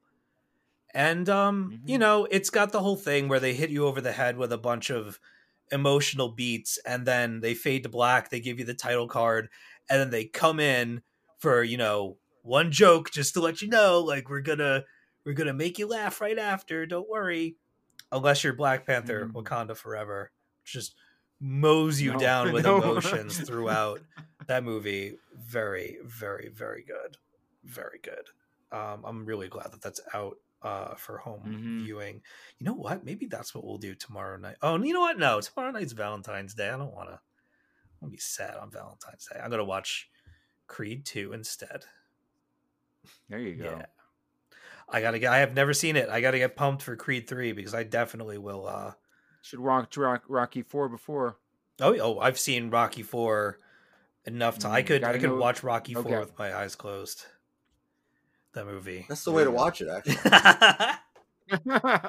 Oh man, that's my childhood, Bob. All right, Guardians of the Galaxy, Volume 3. Anyone else want to jump in here before we get out of the? I mean, I'm happy that in this time around, as opposed to the second week, it's the team together for good or ill, and that's something I like that a lot. Love seeing that we're doing the High Evolutionary and Adam Warlock, and what I imagine will be Counter Earth. So some good Marvel history in there, and I have faith this will be okay. All right. Yeah. I the song I love. Since You've Been Gone, that was a great choice. I love that they got the Lanning Abnett costumes, the blue with the red trim. Yeah, those are some of my favorite. As I watched this, and I've watched a lot of the Marvel movies recently, I love the evolution of the Nebula character. Yeah, she is so much fun, and I could just her deadpan, no sense of humor. And I hope that there's some redemption for what happened to Gamora here. So me too. I think that the Guardians need to go away, but I hope that this is a movie that sends them out in style. Yeah, I think a lot of people, myself included, like have had enough of Star-Lord. Like this trailer, if one of the knocks I have against this trailer is it starts off with Star-Lord being like, "It's me, Star-Lord." Meh. And I just Man, there's nothing they can do with Chris Pratt lately to like warm me to him anymore. You know, and it was a weird descent in really not being excited about any of the stuff that he does. But like I said, I'm there. I'm interested to see how this all ends. I think that I'm gonna cry. I think Rocket Raccoon in this movie in particular is gonna bring me to tears. And his friend, the otter. Everything is pointing to what, like one of these characters is definitely going to die, and they're doing the misdirect because in one of the shots at the very end of the trailer, they're carrying what looks like Star-Lord. Star-Lord, yeah. You know, and then but there's the scene of him with all the medical equipment around, and he's obviously something's happening on that table, and he's crying, and like all the tubes and stuff are shaking, and I'm like, oh god, who is that? Like, is that Drax? Because at one point Drax has this like huge wound in his chest, and they're carrying him away on their shoulders, and like this could be what Joey said. They could all bite it in this movie. They could all bite it and come back by the end too. Yeah, come back for Secret Wars. Yeah. With the High Evolutionary, you never know what's going on with cloning and all that. So. But that is a cool villain choice. I'm with Bob on that one. I'm into it. Yeah, I'm into it. I want to see it. I want to see it. All right, there you go. What about Indiana Jones 5? Oh, I'm there. I'm there too. I love that little trailer with the Super Bowl. Yeah, I'm not an Indiana Jones person. I can't tell you anything about those movies, like at all. But I think we can do better than the Crystal Skull. I remember seeing that in the theater. That is not hard to do. That is a low bench. You had Shia LaBeouf as Tarzan. Come on. I see. Yeah, but what's her name? Nancy Allen's back, and not Nancy Yes. Allen. Is it Nancy Allen? I forget but yeah, the Marion is it. This just looks.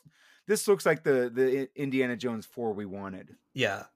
I'm looking forward to this. Doesn't come out for a while, right? This is like a summer movie. Summer, yeah. Yeah, I have time. I will probably do some kind of Indiana Jones marathon and drag my friend Brad to go and see this with me, because I don't think that Bronwyn's going to be interested in this one. But I'm in it for like the spectacle. I really like James Mangold as a director. I think he did a phenomenal job with Logan, and I would like to see what he does with this character. I would like to see what an Indiana Jones movie looks like that's not Spielberg. Yeah. So yeah. I'm curious. There's a lot of this might be a very good year for entertainment, because there's already a couple of really great comics coming out. There's definitely some great movies coming out, and the video game releases for this year are off the charts. So I think people are making up for lost time during the COVID era, and they're really starting to pump the stuff back out there to resuscitate some of these mediums and make their money back from all the time that they lost. So I think Top Gun Maverick showed you if you put a good product out there, people will come. I liked that movie. Talk about movies that I was sick and tired of writing about when in the lead up to that thing. They got me right into about that movie to the point that I hated it without seeing it. And then I saw it, and I had a really good time with it. Well, it took forever to come out. I mean, they delayed it like 2 years, so I'm sure the buildup was crazy. It was awesome. It really was. It was pretty cool. And as somebody who barely remembers the first one's probably only seen it 2 times, don't remember a damn thing except for volleyball. It was that's all you need. It was really entertaining. I remember Val Kilmer's like biting gesture, and that's the first Top Gun in a GIF for me, is him just being like Nyang. Got Rick Rosvick in the sweats, but they're pulled up to his calves, and he's just volleyball in jeans. That's the only way to play. Come on. All right, let's do a listener question. This entire episode is like a memory, like a trip down my memory lane. Started with Seagal, and now we're going Top Gun. I love it. All right, Brian sent us a very nice email that I will forward to the group. But there was a question in that email, and we're going to read it. Question for you all. If you could take a favorite album of yours and either directly or loosely base a graphic novel around it, what album would you choose and why? My answer is London Calling, but you probably could have guessed that. I don't know how we would have guessed that. So I'm going to say Crooked Rain by Pavement. Yes. But you didn't say why, Brian. So you owe us another email. Well, he did ask us a question about the Clash, as I recall. So that's he brought up the Clash, and he wanted to do was he the one who wanted to do a Joe Strummer biographic novel? I think so. Yeah. Look at that. I remember that. Some people on the show have memories.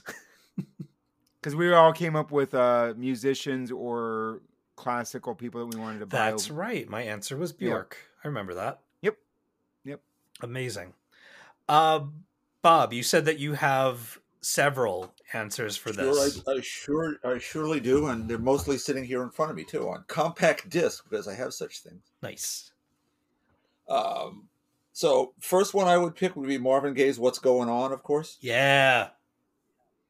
I mean, it was Motown's second concept album, but it's just what we talked to about the social aspects of the Vietnam War and the inner city and whatever. So it would definitely be that one.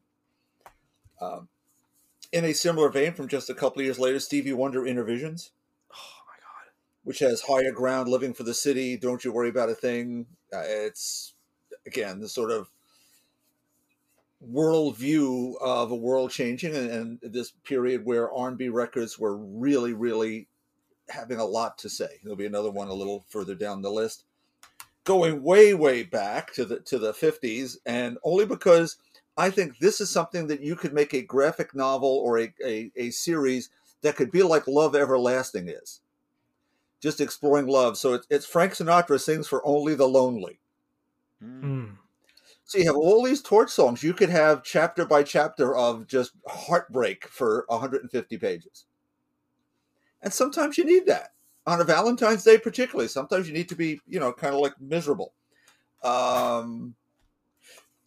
Drifting back into the R&B vein, Four Tops' Keeper of the Castle from 1972, which is, again, a concept album dealing with relationships and men and women, and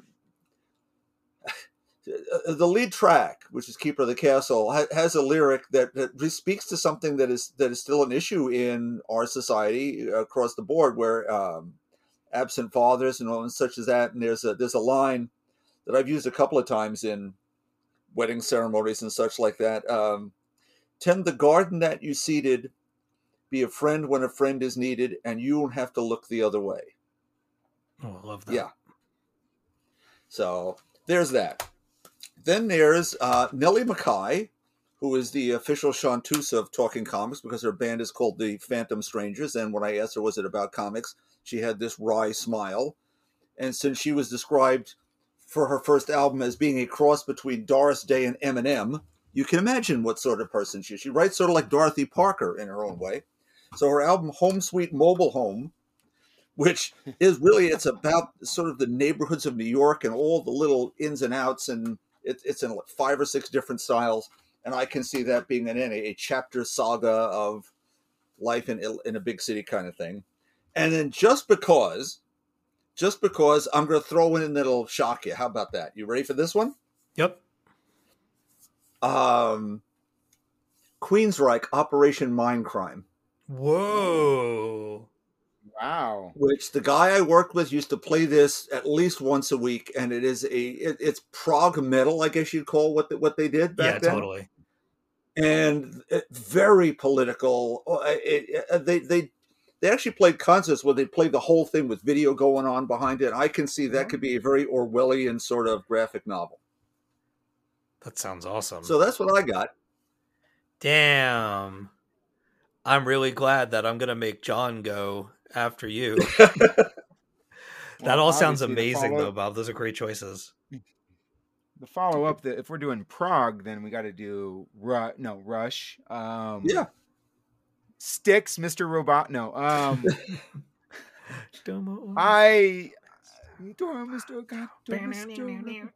The album that broke up Styx. Oh no.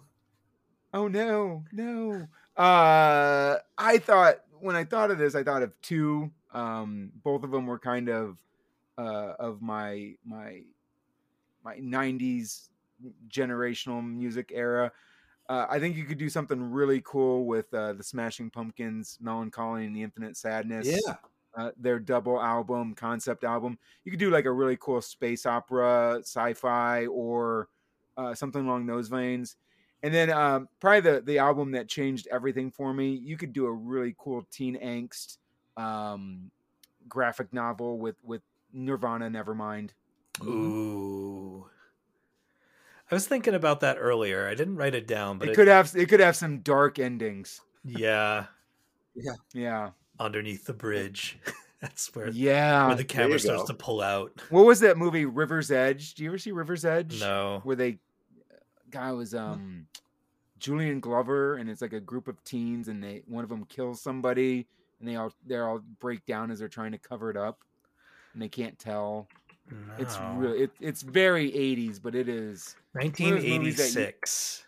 It's one of those movies that just stays with you if you see it. Like, I've only seen it once. Keanu Reeves. But young Keanu Reeves is in Glover. it. Yep. Yeah, Crispin Glover, not Julian Glover. And then, God, who else was Dennis Hopper. She was married to Ad Rock for a while. Ione Skye. I think Ione Skye's in that.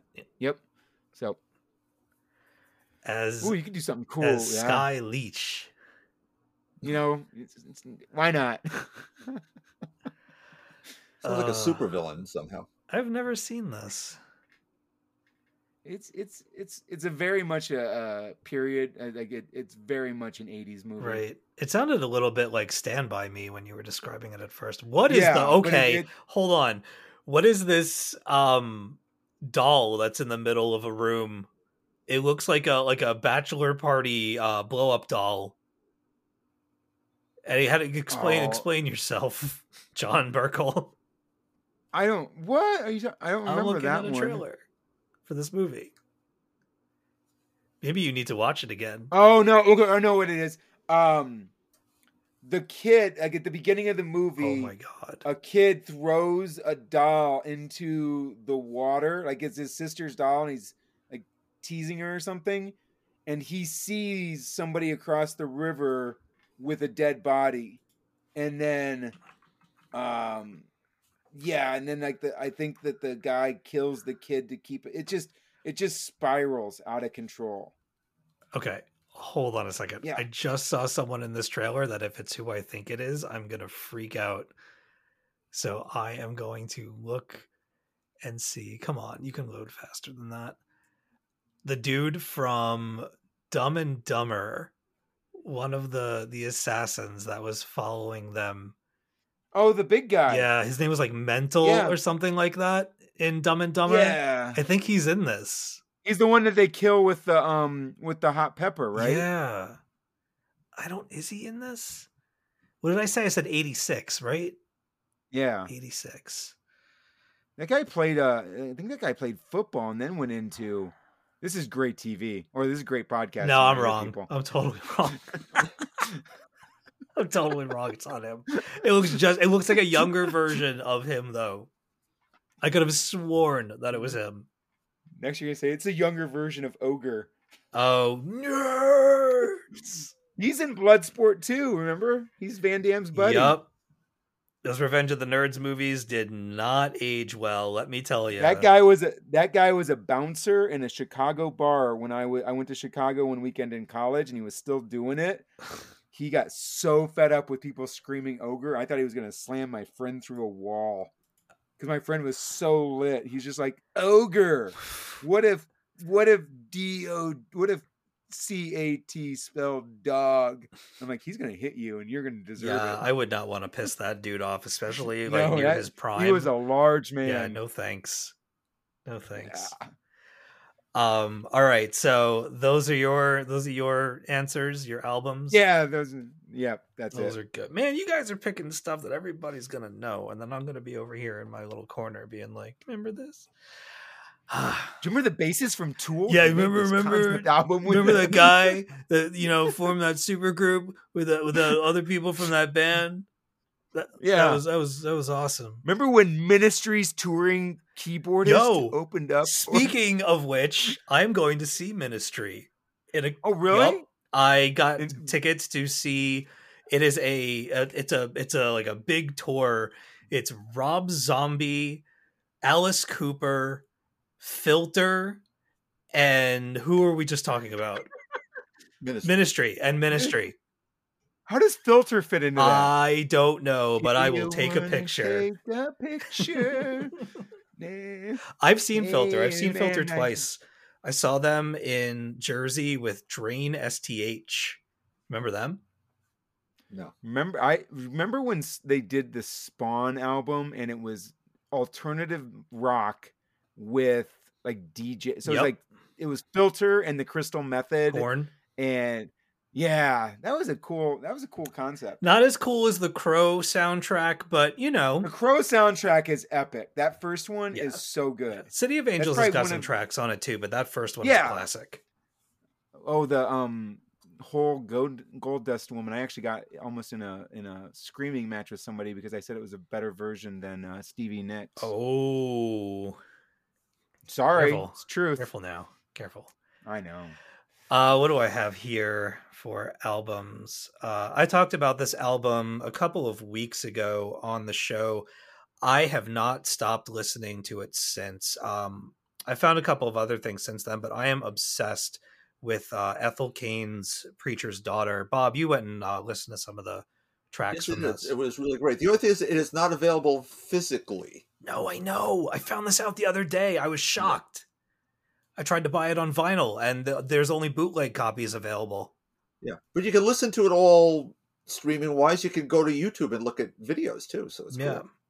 Great vibe. Absolutely. Yeah, I would love to do a graphic novel to Ethel Cain's Preacher's Daughter, kind of like a cross-country revenge tale about a woman tracking a man who had wronged her, and maybe inside of her head she can hear the voices of her ancestors who have also been wronged throughout the generations, kind of egging her on. I'm pulling pieces from the album. I was very convinced that a song was about one particular thing, and then I actually did some research, and it was about something wildly different. And it really blew my mind and kind of opened the album up to different interpretations. And I just, like Bob said, I love the overall vibe of the album. She's got an incredible voice, and I'm dying to see her play live. Another one that I would do kind of off the beaten path, there is a British rap artist by the name of Mike Skinner who goes by the name The Streets. His 2004 album called A Grand Don't Come for Free, I would absolutely love to see as a graphic novel. I love albums that tell stories and have like an overarching thread to them, and that's exactly what this album is. It starts with a breakup, and he kind of brings you through the motions throughout each song and strange situations that he finds himself in, getting very contemplative about, what his next steps are, who he is as a person, that sort of stuff. And it's all told in this very storybook way from event to event of his kind of emotional journey through realizing the shit that he did to break them up and how he can be a better person, and then finding someone new by the end of the story and kind of moving into his next relationship all the wiser. And it's got just incredible progression to it, really great callbacks in the lyrics, and when you listen to it from beginning to end, it really all comes together. This is an album that I'll throw on from time to time if I have like a long drive. If I'm like driving into a show in Toronto or something like this, I'll throw this on and listen to it from front to back. And it's still really good. I don't know about his later stuff. He put out an album in 2020 that I haven't heard, but Grand Don't Come for Free is probably one of my favorite albums of all time. And last but not least, I'm not going to get into this one too much because I might actually tell this story one day, but the album Marked for Death by the artist Emma Ruth Rundle. What's that? Not by Steven Seagal? Steve Seagal, no. Marked for Death is Emma Ruth Rundle's one of her solo albums. And this is an album that came out, I think, the last Comic-Con that I attended. So let me see if I can find the year for this. But I was basically walking through the city streets, going from one venue to another because Comic-Con was very spread out work-wise that year. Like you had the Javits, but then there were events happening for different shows and movies at different hotels. So we were taking cabs like all over the city, running from one hotel to another to do our interviews and film stuff and whatever. And it started to rain, and I had my headphones on as I always do. And I'm walking through the city streets, and I started listening to Marked for Death, and the opening track is Marked for Death. And in the couple of minutes that it took to listen to that song, I came up with an entire arc for a comic book plot or story. I wrote down a bunch of notes. I still have them. Maybe one day I'll do something with them, but it is very much an assassin love story about two different assassins who basically get set up for the same job, and the assassin that you follow through the story basically falls in love with the person that he's supposed to be taking out.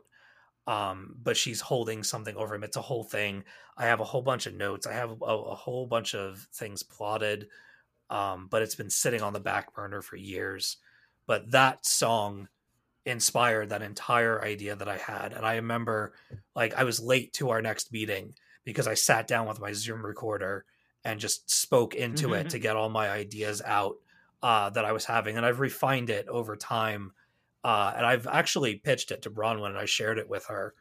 And she really loved it. And she particularly liked the ending that I had figured out for it. So who knows? Maybe one day I will tap my comic book friends for some advice and sit down and get into some scripting once I have some more time under my belt. But those are my answers. Very cool. Yeah. I think that they would make for fine comics. Speaking of fine comics, let's talk about the books I know. And look at Sweet us. Segue. That was awesome. Joey would be so happy. 158. Joey, 158, 9:11 p.m. It's not even close to 10 o'clock. We're doing 8:11 here Central Time. It's all about the amount of people we have on the show, really. I know.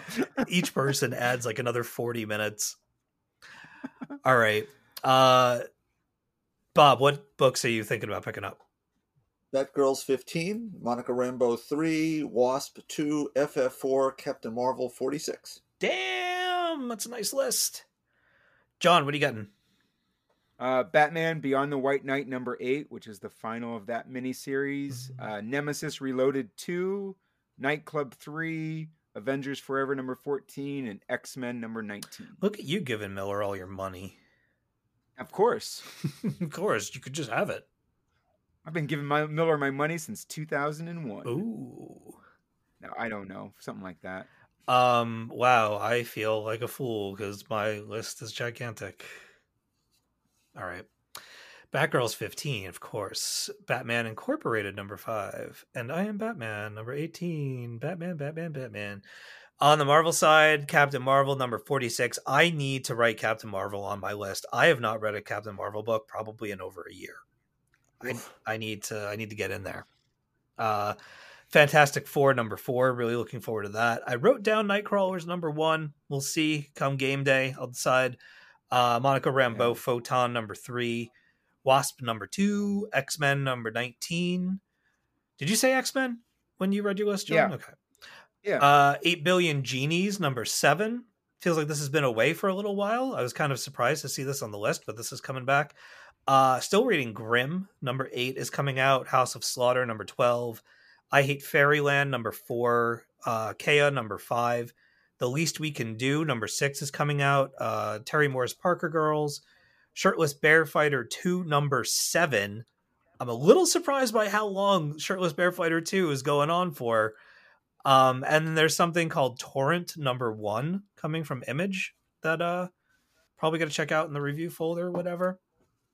I need to make some cuts to this list. This list is too big. Oh, you take away the DC stuff. You read the DC and Ultra. Yeah, I do. No? Yeah, I haven't bought a DC book since.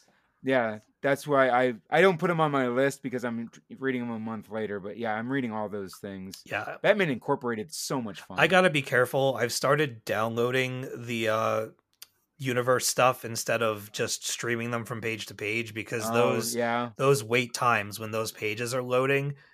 Like I pick up my phone and I start to play Marvel Snap, and then all of a sudden I'm like 4 rounds into Marvel Snap before I start reading again, and I've wasted like 22 minutes just playing a game on my phone. I'm also starting to slip away from Marvel Snap a little bit. I'm sad to say. Oh, I think they've. I think the magic has finally lifted. It's a great game. It's a great game. I enjoy it. I'm disappointed with you can play your friends. You can verse your friends now. I was really hoping, like, part of the appeal of this game. Here I go talking about Marvel Snap before we get out of here. Part of the appeal of this game to me is how quick each of the rounds are.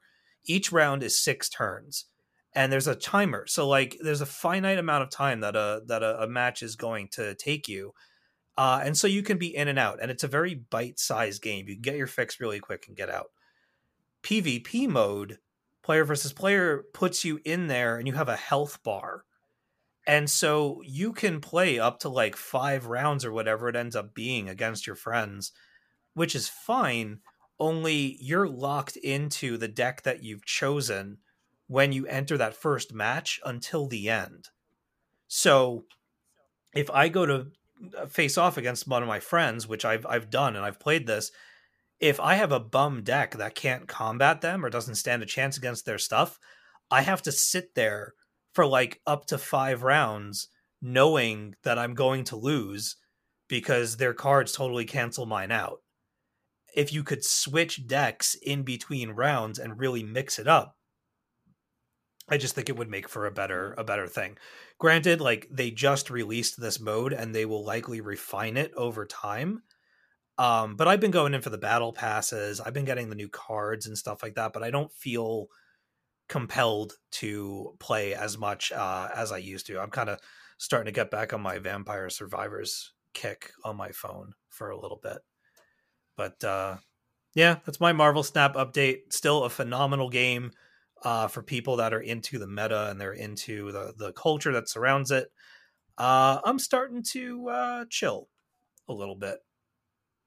Anyway, Nice. yeah, I know how much you all care. So I thought I was waiting on bated riveted. breath. Riveted. What bait were you using? Oh, I'm sorry. Ooh, Ooh. that ass. All right. Does anybody have any closing statements before we get out of here? What the fuck does that even mean? You know what it means. Yeah. Look, it's my last show for like the next 2 weeks. I'm not going to be here, so We won't see you till March. enjoy all of this while it lasts.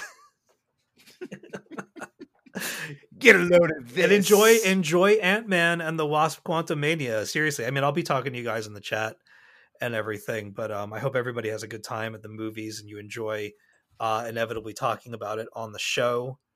That movie looks like it's going to be a lot of fun, and that Kang, he's going to be our guy for the next little while. So I'm looking forward to seeing Jonathan Majors in anything, but especially as Kang the Conqueror.